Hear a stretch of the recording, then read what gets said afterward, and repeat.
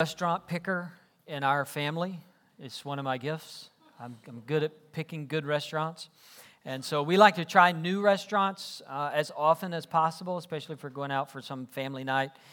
So it's my job to pick the restaurant that we're going to eat at. And the great thing about most sit-down restaurants is after the server comes and you get your drink order and brings whatever you're going to have and then takes your meal order, there is that magical moment when they bring out the pre-meal bread, right? That's like one of the best moments of the whole meal. And every restaurant sort of has their own twist on the bread. Sometimes it's the big buttery rolls that are awesome. Sometimes they throw them at you. Some restaurants are into that, so I'm not really into that. I like it on the table where I can get to it and I don't have to work for it. Some restaurants have hush puppies, right? You dip them in butter and cocktail sauce, and that's so good. Or cornbread. And then there are those strange restaurants where the server will ask, do you want rolls or cornbread? And my thought is always, this is America, right? Like, we don't discriminate in America. Like, rolls or, no, I want rolls and corn. I want every bread you got in the back. Bring it out here, put it on the table, and step away. Right?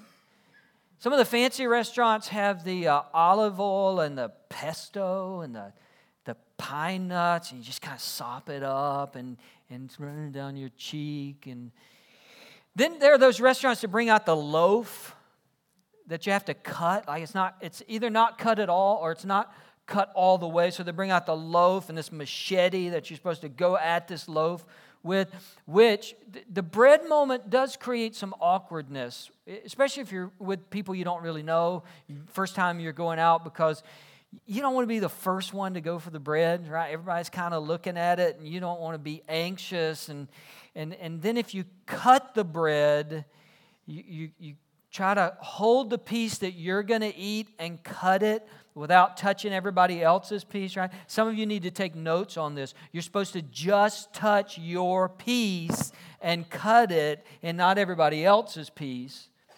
But then are you just supposed to cut your piece, or are you supposed to start at the other end and cut everybody a piece? I've never seen what the policy is. Like, what's protocol? Do you cut it for everybody, or do you pass the knife around? That's why it's better just to go with your family, because it can be a free-for-all when the bread comes, right? Just don't get cut by the machete as you're working on the bread. It's such a glorious moment.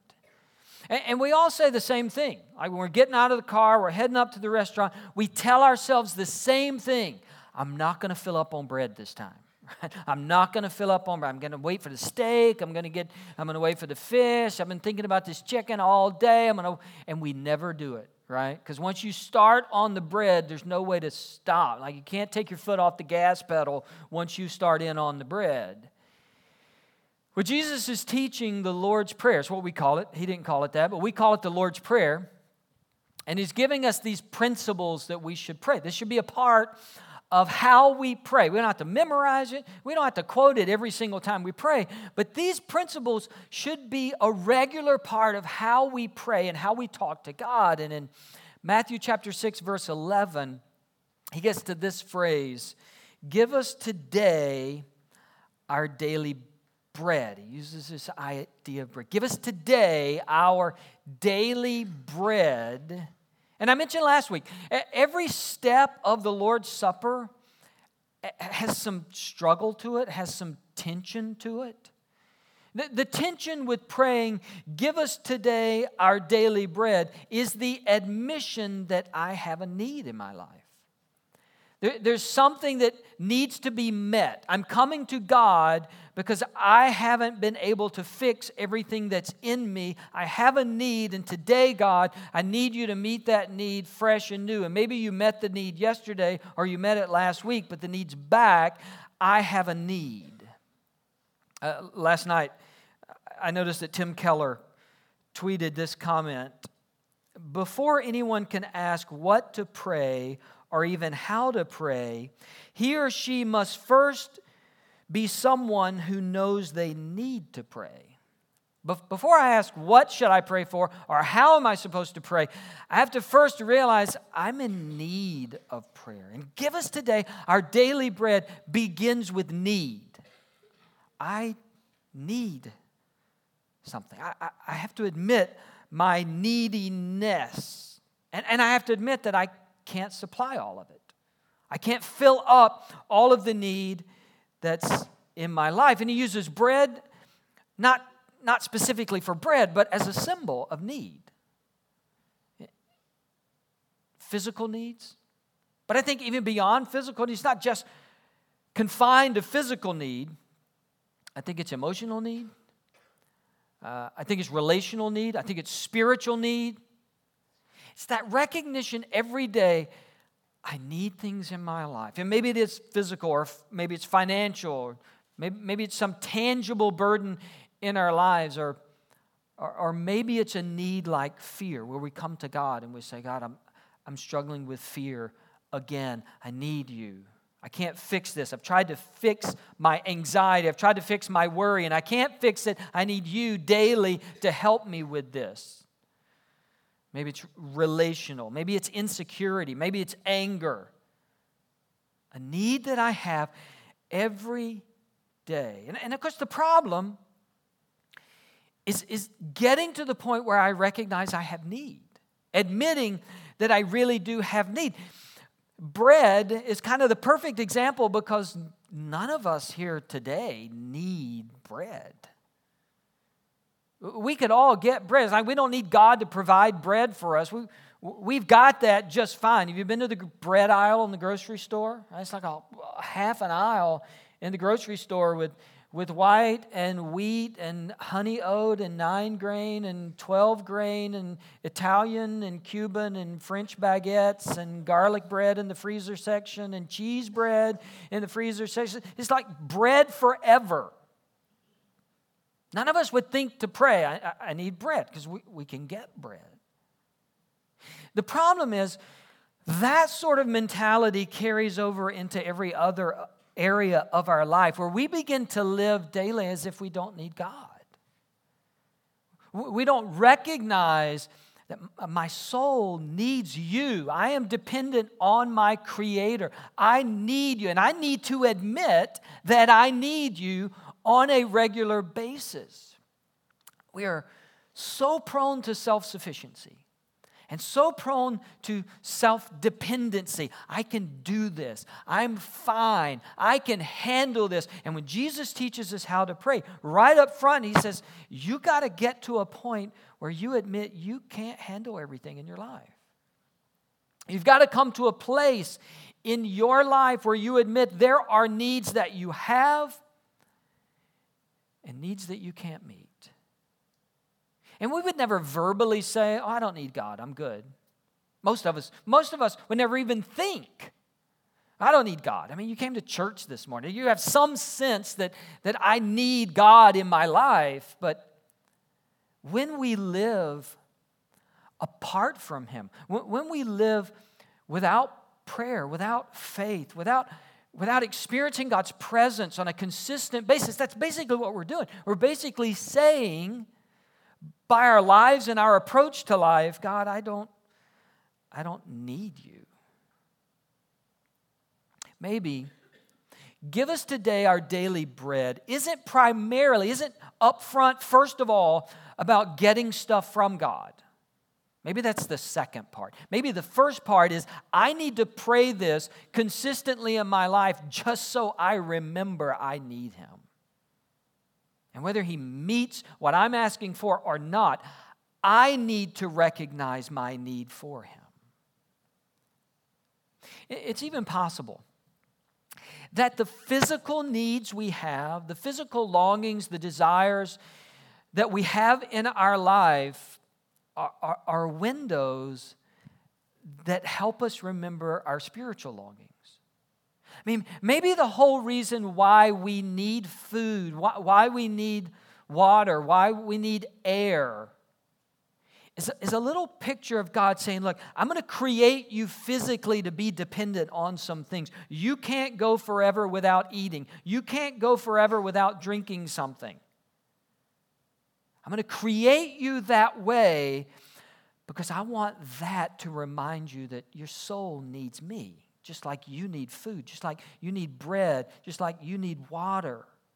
The psalmist understood this because in Psalm 42, he attaches his physical needs to his spiritual needs. This is verses 1 and 2, Psalm 42.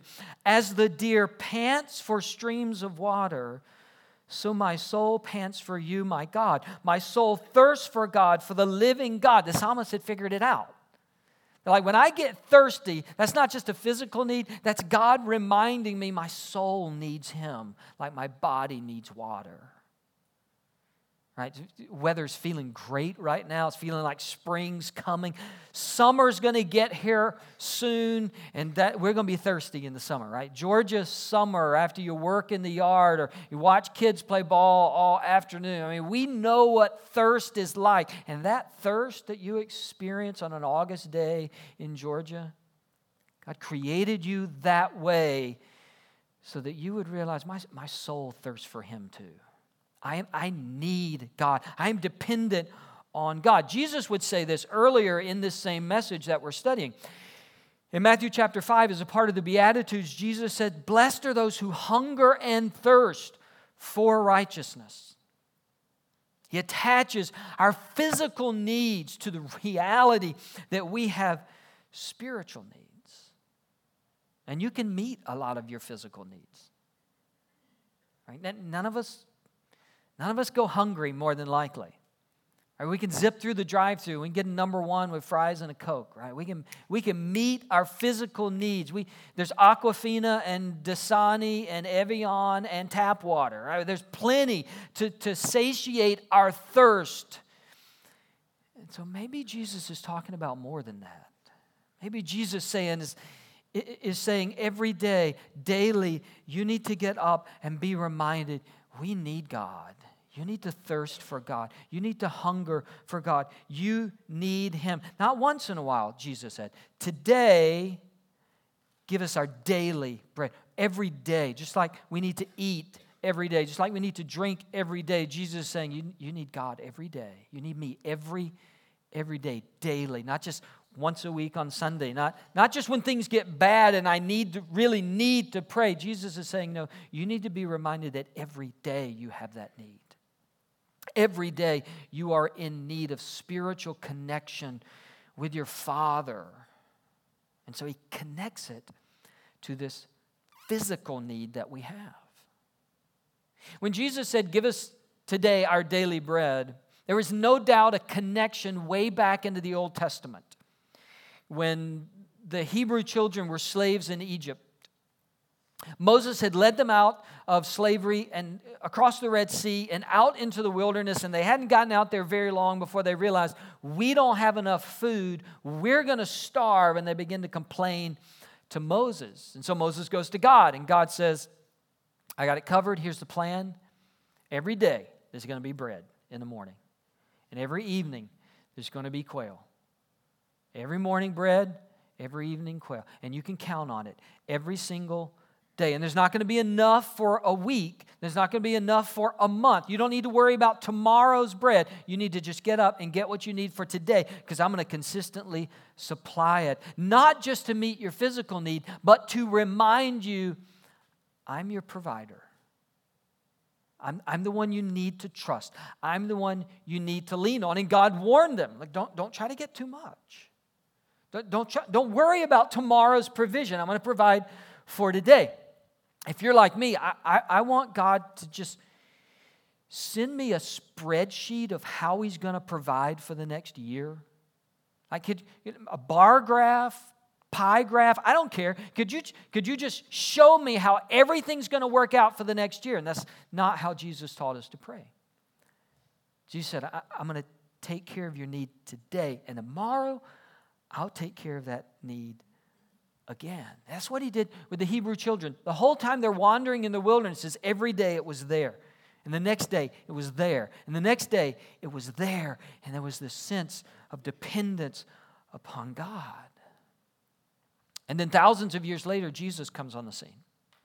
And He starts talking about bread in an unusual way.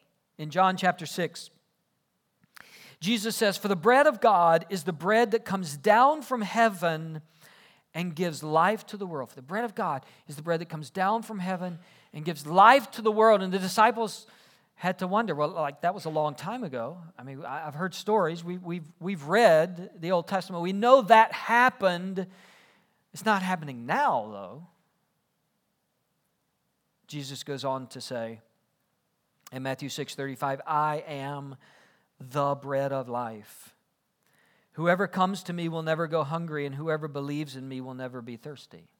Yeah, there's a bread physically that came from heaven in the Old Testament. I'm telling you, I've come to meet your needs. Now, I've come to be your provision now. I am the bread of life. And then Jesus goes into this discussion of how they were going to eat his flesh and drink his blood. And we kind of know where Jesus was going, but his disciples didn't know. What strange language for Jesus to use about himself. And he kind of wraps that whole teaching up in verse 58 when he says, "This is the bread that came down from heaven. Your ancestors ate manna and died, but whoever feeds on this bread will live forever." In other words, Jesus said, I'm not talking about the bread that your forefathers ate. There is a bread that is here and now that can do things that bread couldn't do. And they must have wondered, like, what's the connection between bread and eternal life?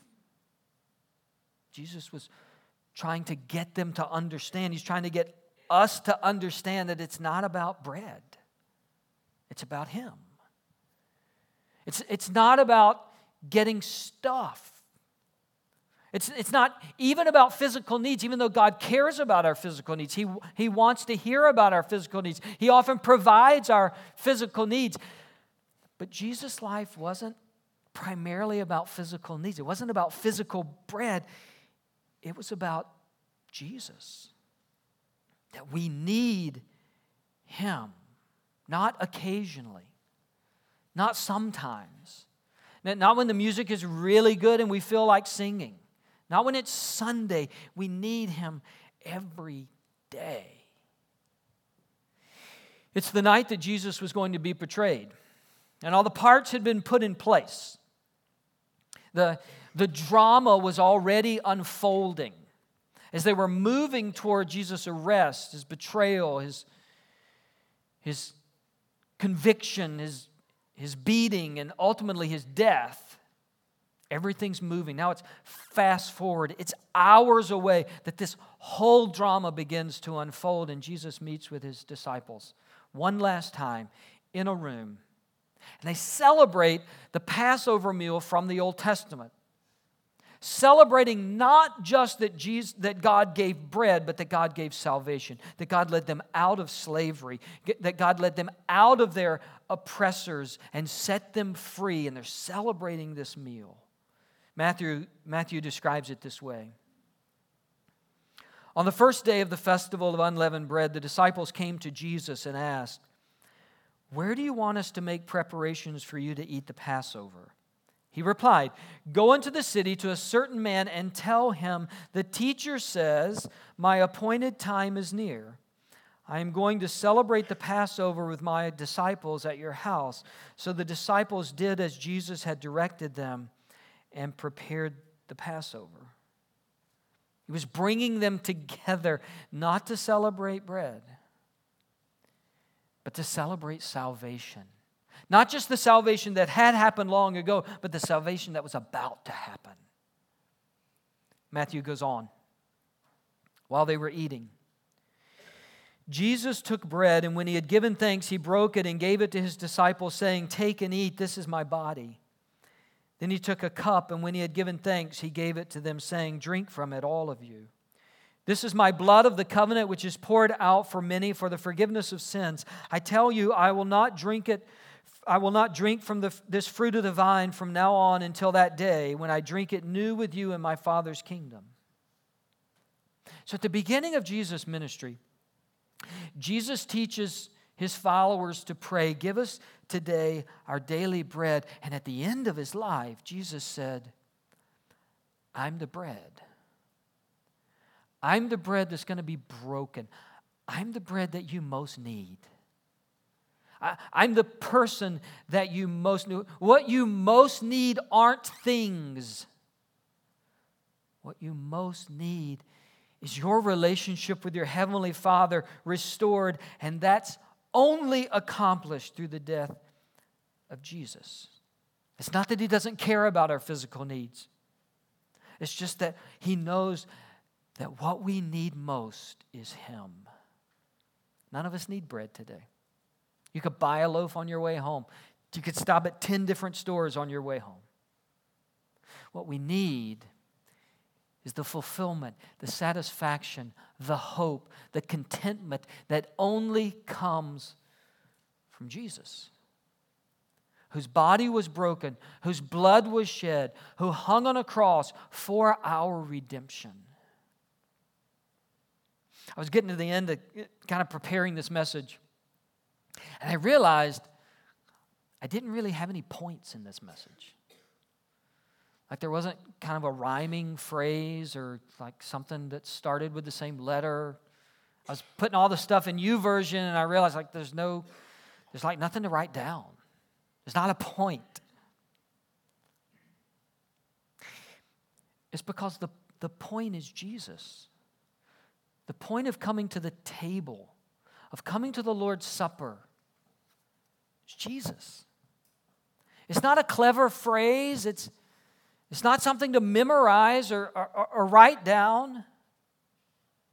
The point is to come and be reminded, Jesus, we need you. And in our busy, hectic lives, we start thinking that we don't. We start thinking that we've got everything under control. We start thinking that we're self-sufficient and self-dependent and we can handle everything. And coming to the table is that moment that we do regularly where we say, Jesus, I need you. Not bread and juice. Not symbolism. This reminds me I need you in my life. I'm not complete. I'm not fulfilled. I'm not who I was created to be apart from you. Jesus, I need you. And Jesus gave us this tangible reminder that we could touch and we could taste and we could eat, not because we need bread, but to remind us we need Him. And when you come in just a moment, we aren't coming to ask God for something. We aren't coming even so God will be happy with us or pleased with us. We're coming around the table to remind ourselves again we're needy people with needy souls and needy lives and needy hearts that only Jesus can fill. And thankfully, He did it on the cross. He did it by laying His life down for us. So in just a minute, I'm going to invite you to come. There are 2 tables here at the front. There's a table in the lobby if it's easier for you to slip out that way. You would come and tear off a piece of bread and you would dip it in the juice and you would let it remind you of your need for Jesus. If you're not a member here, if you don't regularly attend here, if this is your first time here, this celebration doesn't belong to us. You are welcome to celebrate Jesus with us today. If you've given your life to Christ, if you are a follower of Jesus, if you've trusted your life to Him by faith, then you know what this means. So come and celebrate. If you haven't, why not do that today? Why not give your life to Christ today? We'd love to come into your life and be your Savior and fill you with what you most need. I'm going to pray and the band's going to begin to play, and I would invite you to maybe pray for just a moment yourself as I pray. Prepare your heart. Let's not rush through this ceremony.